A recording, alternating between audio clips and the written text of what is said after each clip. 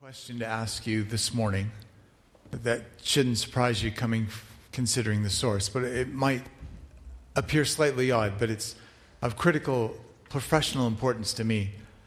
How many people pay attention to the sermon title before the sermon? And I won't ask how many people say, what title? Okay, that's okay. But how many people, does it mean something that there's a sermon title? And what? Just say, how many people pay attention to the sermon title? Okay. Here's a dumb question. Why? That's not a dumb question. I'm sorry, Walter? Yes, Daphne. I'd like to know what you're preaching. So would I. I'd like to know what I'm preaching on too. No, that's a legitimate question. Any other comments about sermon titles? Yeah, it prepares your mind for what? Yeah, that's right. Watch out. I think I'll flip over this one. That's what I would do. I'm not saying you do that, Judy, but I would. It's like, I don't feel like being convicted on that area of my life today. Okay, that's helpful. I struggled a little bit with our sermon title this morning, as I sometimes do. We are Easter people, and we are, and we'll unpack that. We talked a little bit about that the last couple of Sundays. What I was debating saying was, He is risen, so what? And that's a little bit of what we're talking about this morning. The implications of the resurrection. Jesus is risen, so what? Let me read over a passage that we looked at briefly at that exciting family service that we had last week. I love having the kids in here. It's kind of chaotic, but as one parent told me, I'm really glad that they're somewhere else most of the time so everybody can focus on age-appropriate teaching. But it's all good. All right, this is from John chapter 20. That's Sunday evening. Now, this is the evening of the resurrection. Jesus shows up to a few people, and then he's gone. So his friends are trying to figure out what is going on. They're trying to process all this, right? That Sunday evening, the disciples were meeting behind locked doors because they were afraid of the Jewish leaders. And for good reason, right? They thought they would be next. Suddenly, Jesus was standing there among them.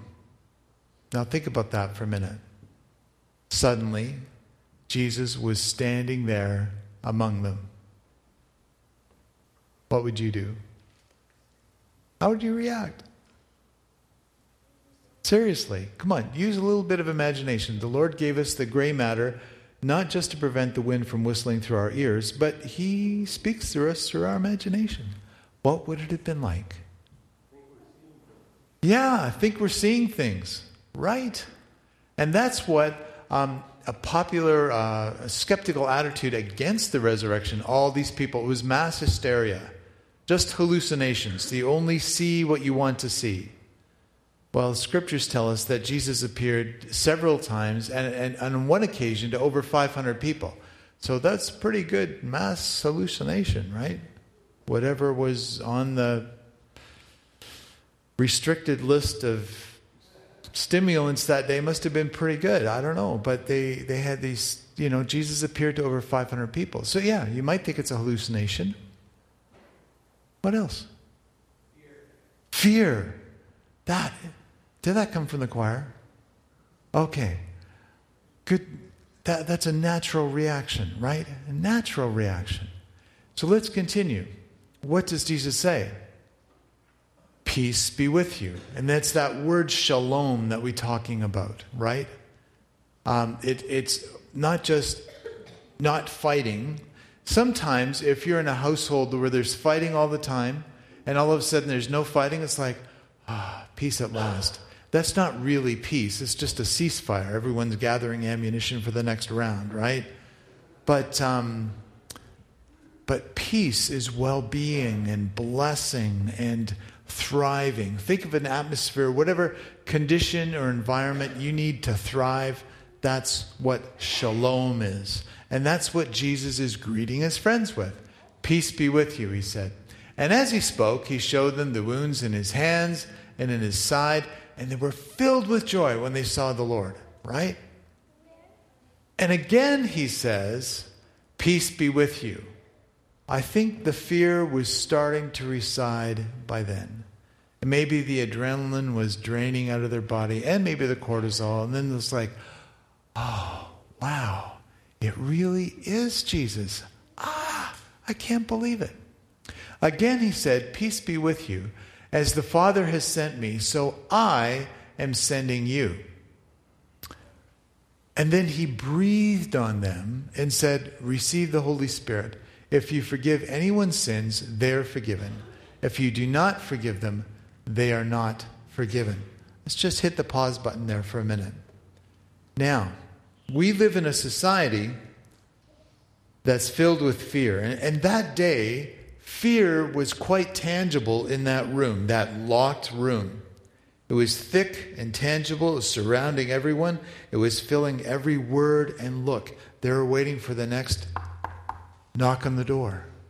They were waiting for the next footsteps to be coming up saying, uh-oh, this is it. They've got us.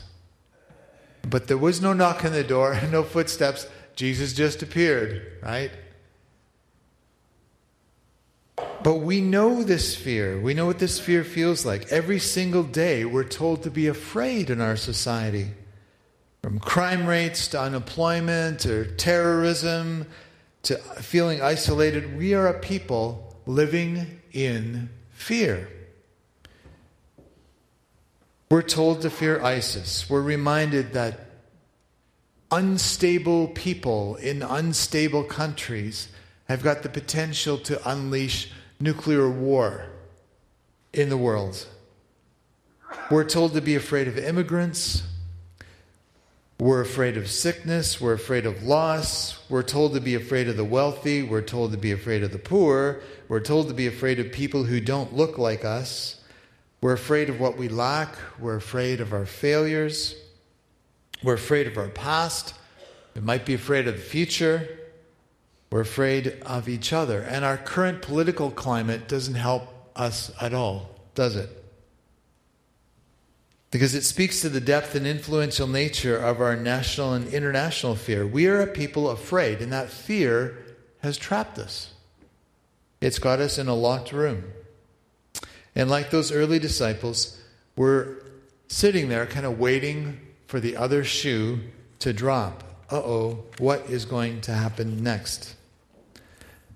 Aung San Suu Kyi is a Nobel Prize award winner. She was an activist in Myanmar, formerly Burma. And for years, I think decades, she's been working against the regime there for regime change to introduce democracy to that country. And for her trouble, she's been persecuted and imprisoned. And eventually, she was awarded the Nobel Peace Prize for her efforts. She said, the only real prison is fear, and the only real freedom is freedom from fear. The only real prison is fear. The only real freedom is freedom from fear. Easter Sunday. So what? Easter Sunday is an opportunity for us to welcome Jesus into our fears. Just like we were in that locked room, we invite Jesus into our fears. And what does he say? Peace be unto you. Or peace out, as some of my younger friends would say. Peace. And then he breathes his Spirit on us and says, just as my Father sent me, I'm sending you. I'm giving you what it takes to do my will in this world that doesn't know peace. I'm not going to send you out unequipped. I'm not going to send you out without what you need. And in fact, you don't need what you think you need, but what you really need, I'm going to give you, and that's me. Receive the Holy Spirit. It's the Spirit of Jesus. We can't gloss over this. We can't minimize it. We desperately need Jesus in us. A little more on that later. Then he says, if you forgive anyone's sins, they're forgiven. If you do not forgive them, they are not forgiven. And some of us are going, whoa, time out. Since when do we have the authority to forgive sins? But we don't, because we're not God. But what does Jesus mean? And this is what he meant when he said that. Jesus is leaving earth physically, but he's promised that God would be with them in the person of the Holy Spirit living in them. And as they proclaim the gospel, the good news about Jesus, they could honestly tell people who believed in that message that their sins were forgiven. So as we speak in Jesus' name, as we do the things he tells us to do, we can say to folks, if you confess your sin, God is willing to forgive your sin, and you'll be cleansed, you'll be cleaned up from everything that's unclean. We can do that in Jesus' authority, right? And we warn our friends and neighbors and even our enemies, we warn them, if you don't get right with God, your sins won't be forgiven. And when people get their back up about that and get a little huffy, I said, hey, I didn't say that. Don't shoot the messenger. The Bible says, to quote Billy Graham, he gets out of a lot of sticky situations by just quoting the Bible. The Bible says this. Not Billy Graham, not Rick Hill, not anyone here. The Bible says, right? So forgiveness for sins is available, but the consequences of not seeking God and getting right from God, the consequences of that are awful and eternally disastrous for us. So, as Easter people, we have the opportunity to have peace, to know that peace that Jesus has, freedom from fear, and we have the Holy Spirit that Jesus has given to us as his children. Let's continue. So welcome Jesus into your fears. Now, unfortunately, one of the 12 disciples was missing that day, and his name was Thomas. One of the 12 disciples, Thomas, nicknamed the twin. I don't know who the other twin was. There must have been another one to be a twin. But that's an interesting topic you can talk about over lunch. One of the 12 disciples, Thomas, was not with the others when Jesus came. They told him, we've seen the Lord. Wow. And he said, look, I won't believe it until I seal the nail wounds in his hands, put my fingers into them, and place my hand into the wound in his side. Just like you guys did. You guys saw Jesus' wounds? Well, good for you. What I'm not going to believe it until I see it. Kind of logical, right? And it makes sense. Thomas may have been from the state of Missouri, where their state motto is "Show me," right? I think maybe that's where he was from. Now, I think people are a little too hard on Thomas. He typically gets this nickname, Doubting Thomas. I don't think that's fair necessarily to Thomas, and we'll see why next. 8 days later, the disciples were together again, and this time Thomas was with them. Again, the doors were locked, but suddenly, as before, Jesus was standing among them. This is like an instant replay from a week before. Doors locked, Jesus shows up. Here he is again. And what does he say? Okay, I'm sorry, you got a cue. And what does he say? Great. Okay, we'll practice that next time. I sprung it on you. Peace be with you. And then he says to Thomas, okay, put your finger here and look at my hands and put your finger into the hole in the wound in my side, and don't be faithless any longer. Believe. Tommy, here I am. And what does Thomas do? My Lord and my God, Thomas exclaimed. Then Jesus told him, you believe because you've seen me. Blessed are those who believe without seeing me. Now, let's just pause for a minute on Thomas. He isn't mentioned too often in the rest of the New Testament, but one time he is mentioned. Jesus is saying, just a few weeks before this, Jesus is saying, guys, time's gone. I got to go out to Bethany. It's time for me to go to Jerusalem. And he had warned them that he was going to be killed. And I don't think they were really too stoked about that. I think they were trying to kind of talk him out of it and see if there was a plan B. But Jesus says, okay, this is what I'm going to do. And do you know what Thomas says? All right, okay, well, let's go up and die. We'll go up and die with you. Now, you've got to admire that courage and resolution. Maybe a little bit of resignation there, and maybe even a little bit of fatalism. It's like, oh, well, game over. Well, at least we won't run away from you. We're all in this together. Let's go do it. I'm not sure who Thomas was, a glass half full or a glass half empty guy, you know. You can look, you know, those people where there's a little bit of cloud on the horizon and it becomes overcast suddenly. I'm not sure if Thomas was like that. But we can't impugn his character too much because he missed out on the first opportunity to see Jesus and his wounds.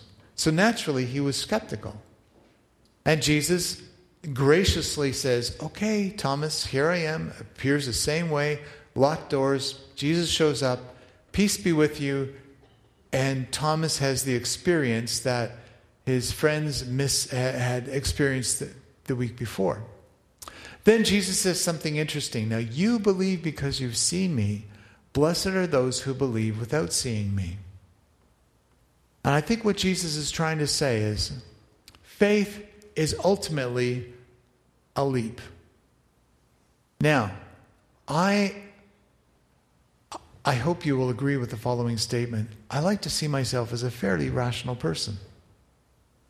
I need answers. I like evidence. There are some Christians who have the idea that when they enter the front door of a church, they instantly have some kind of a lobotomy and their brain is checked at the door, and after the service they can pick up their brain again and go back into everyday life. That's just foolish. Because God gave us an intellect and reason. But there is a point where you can't have everything exactly figured out. You just can't. It is a leap of faith to get married, right? Yesterday was kind of a crazy day for us. It was we watched one wedding long distance that we were sharing in. We were at a physical wedding here in Winnipeg, and we went to a wedding social in the evening. I thought we're going to make a new movie called Two Weddings and a Social. It was just a 14, well, beyond it was like a 20-hour day. But it was fun. All these relationships that people are celebrating. But even marriage is a leap of faith, because you can look at your potential spouse and say, well, intellectually, yeah, that makes sense. This person could be a good match, I guess. And then you look at your emotions. Hopefully there's some chemistry there.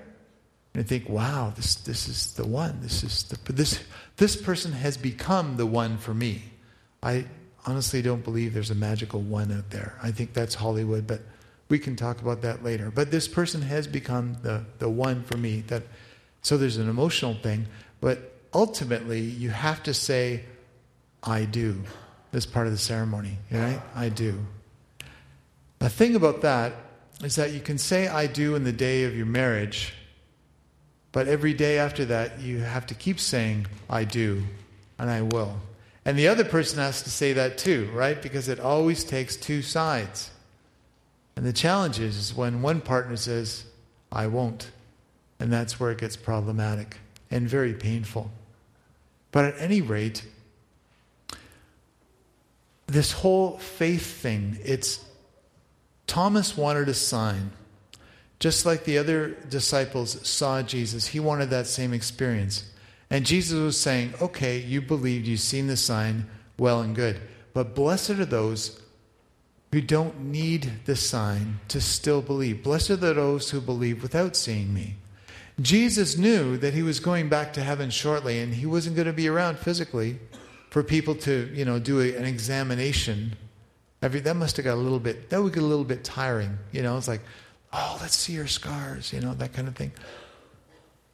So he knew that ultimately people would need to start believing and exercising their faith without the physical evidence of seeing his scars. And that's what he was trying to say. And this whole idea of faith is that it grows in us. It needs to be kind of rekindled every time. It's just not an automatic thing. It's kind of like being married. You have to keep saying, I do, every morning. And recommitting ourselves. But I will say this. Welcome Jesus into your skepticism. Welcome Jesus into your fear. Welcome Jesus into your skepticism. It's perfectly natural to have doubts. Doubts are a good thing. What? Doubts are a good thing. Doubts are a good thing if they spur you into seeking the answer. Right? One of my favorite prayers I tell people is say, look, as you read the Bible, ask God to reveal himself to you and say, God, if you're real, show me. All right? Just keep praying that prayer. God, if you're real, show me. If God really is God, if he really is who he says he is, he can certainly pull off revealing himself to you, right? And he will. He will. In a way that affirms inside, yeah, this is real. I get it. And there are times when we feel like we're kind of slipping away and feeling unsure. Welcome Jesus into your skepticism. Okay? Don't deny it. Don't get locked up in a box. But welcome Jesus into your skepticism. See, Jesus transforms fear into hope. That scared little band of disciples that he showed up at in the beginning of our passage this morning, just a few weeks later, I was reading in Acts chapter 5 this week. What a bunch of world changers. Peter is running for his life, right around when Jesus is getting crucified, swearing all over the place. I never knew the blinkety-blink so-and-so. I never knew this guy. Then he gets reconciled with Jesus and recommissioned and filled with the Holy Spirit. And then when he's hauled up in court in front of the religious authorities, do you know what he does? He said, they're threatening them with all kinds of beatings and imprisonment and possibly death. And do you know what Peter does? Now, from hiding in a locked room, just a few weeks later, he says, you know what? We have to obey God more than man. Period. That is quite a change. That's a remarkable change in the character of the disciples. You can only explain this by an experience with the risen Jesus. They knew, they had seen that Jesus was back from the dead. So Jesus transforms our fear into hope. Jesus transforms our skepticism into belief. We realize that it's healthy to have doubts. They drive us to Jesus. They drive us to God and saying, God, if you're real, show it to me. And that may be a long process, but he will reveal himself. And Jesus breathes his Spirit into us so that he's actually in us. Christ in us, the hope of glory. That's what the Apostle Paul says. So if you're following Jesus today, you have Jesus living in you. What? No. Think about that. Now, it's up to you to let him have the whole house. And that's really another sermon. But the more he transforms us, the more he takes over our lives, the better it is for everyone. Not just yourself, but the better it is for everyone. Easter people are transformed through an encounter with the risen Jesus. That's what Easter people are like. So they can be full of hope and peace. They can be full of faith.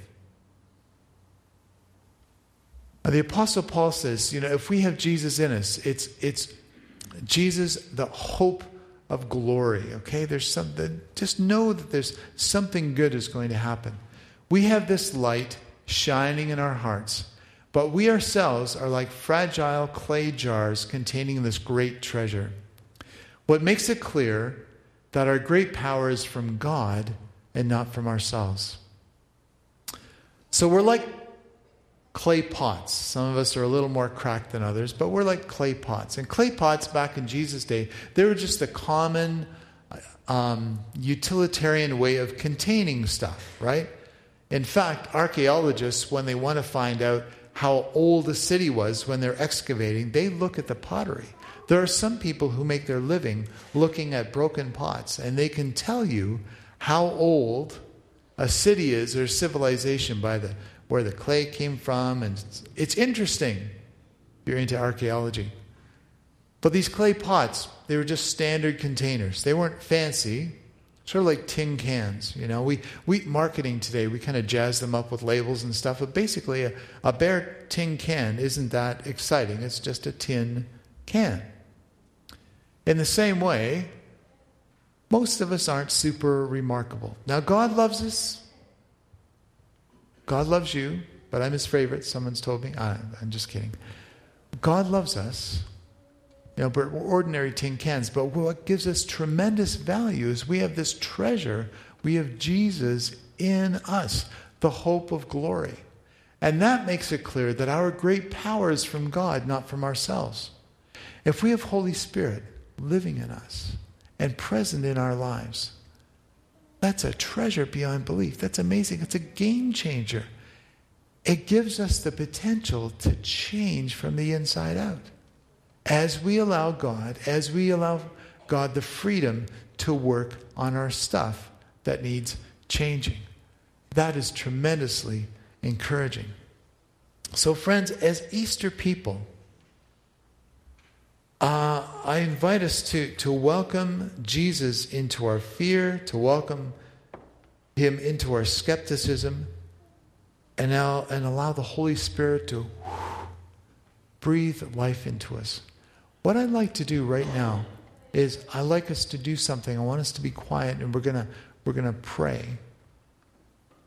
So close your eyes for a minute. We're gonna pray, and I want you to just use your imagination as we pray. Imagine you're in that locked room. Maybe your locked room is fear. Maybe it's skepticism. Maybe it's both. That's okay. But whatever locks you up, whatever makes you want to retreat from the world and curl up into a ball and not come out, all those things, all those fears and doubts flying around in our heads, let's have a look at them. Now, welcome Jesus into those doubts and fears. What would it look like for Jesus to show up in that room with your fears and your doubts? Can you imagine what that would be like? Can you imagine what Jesus would say to you? What would he do?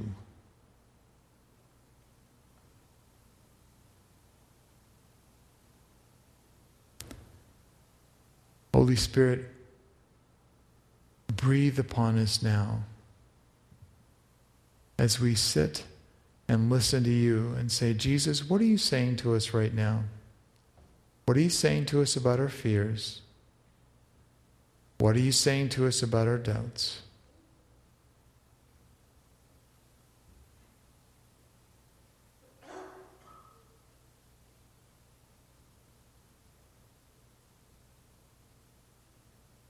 Jesus says to us, peace be unto you. And he breathes his Spirit upon us. Father, for those of us who are struggling with fear and doubt today, we give them over to you. And help us to continue to listen to what you have to say to us. In the name of Jesus. Amen.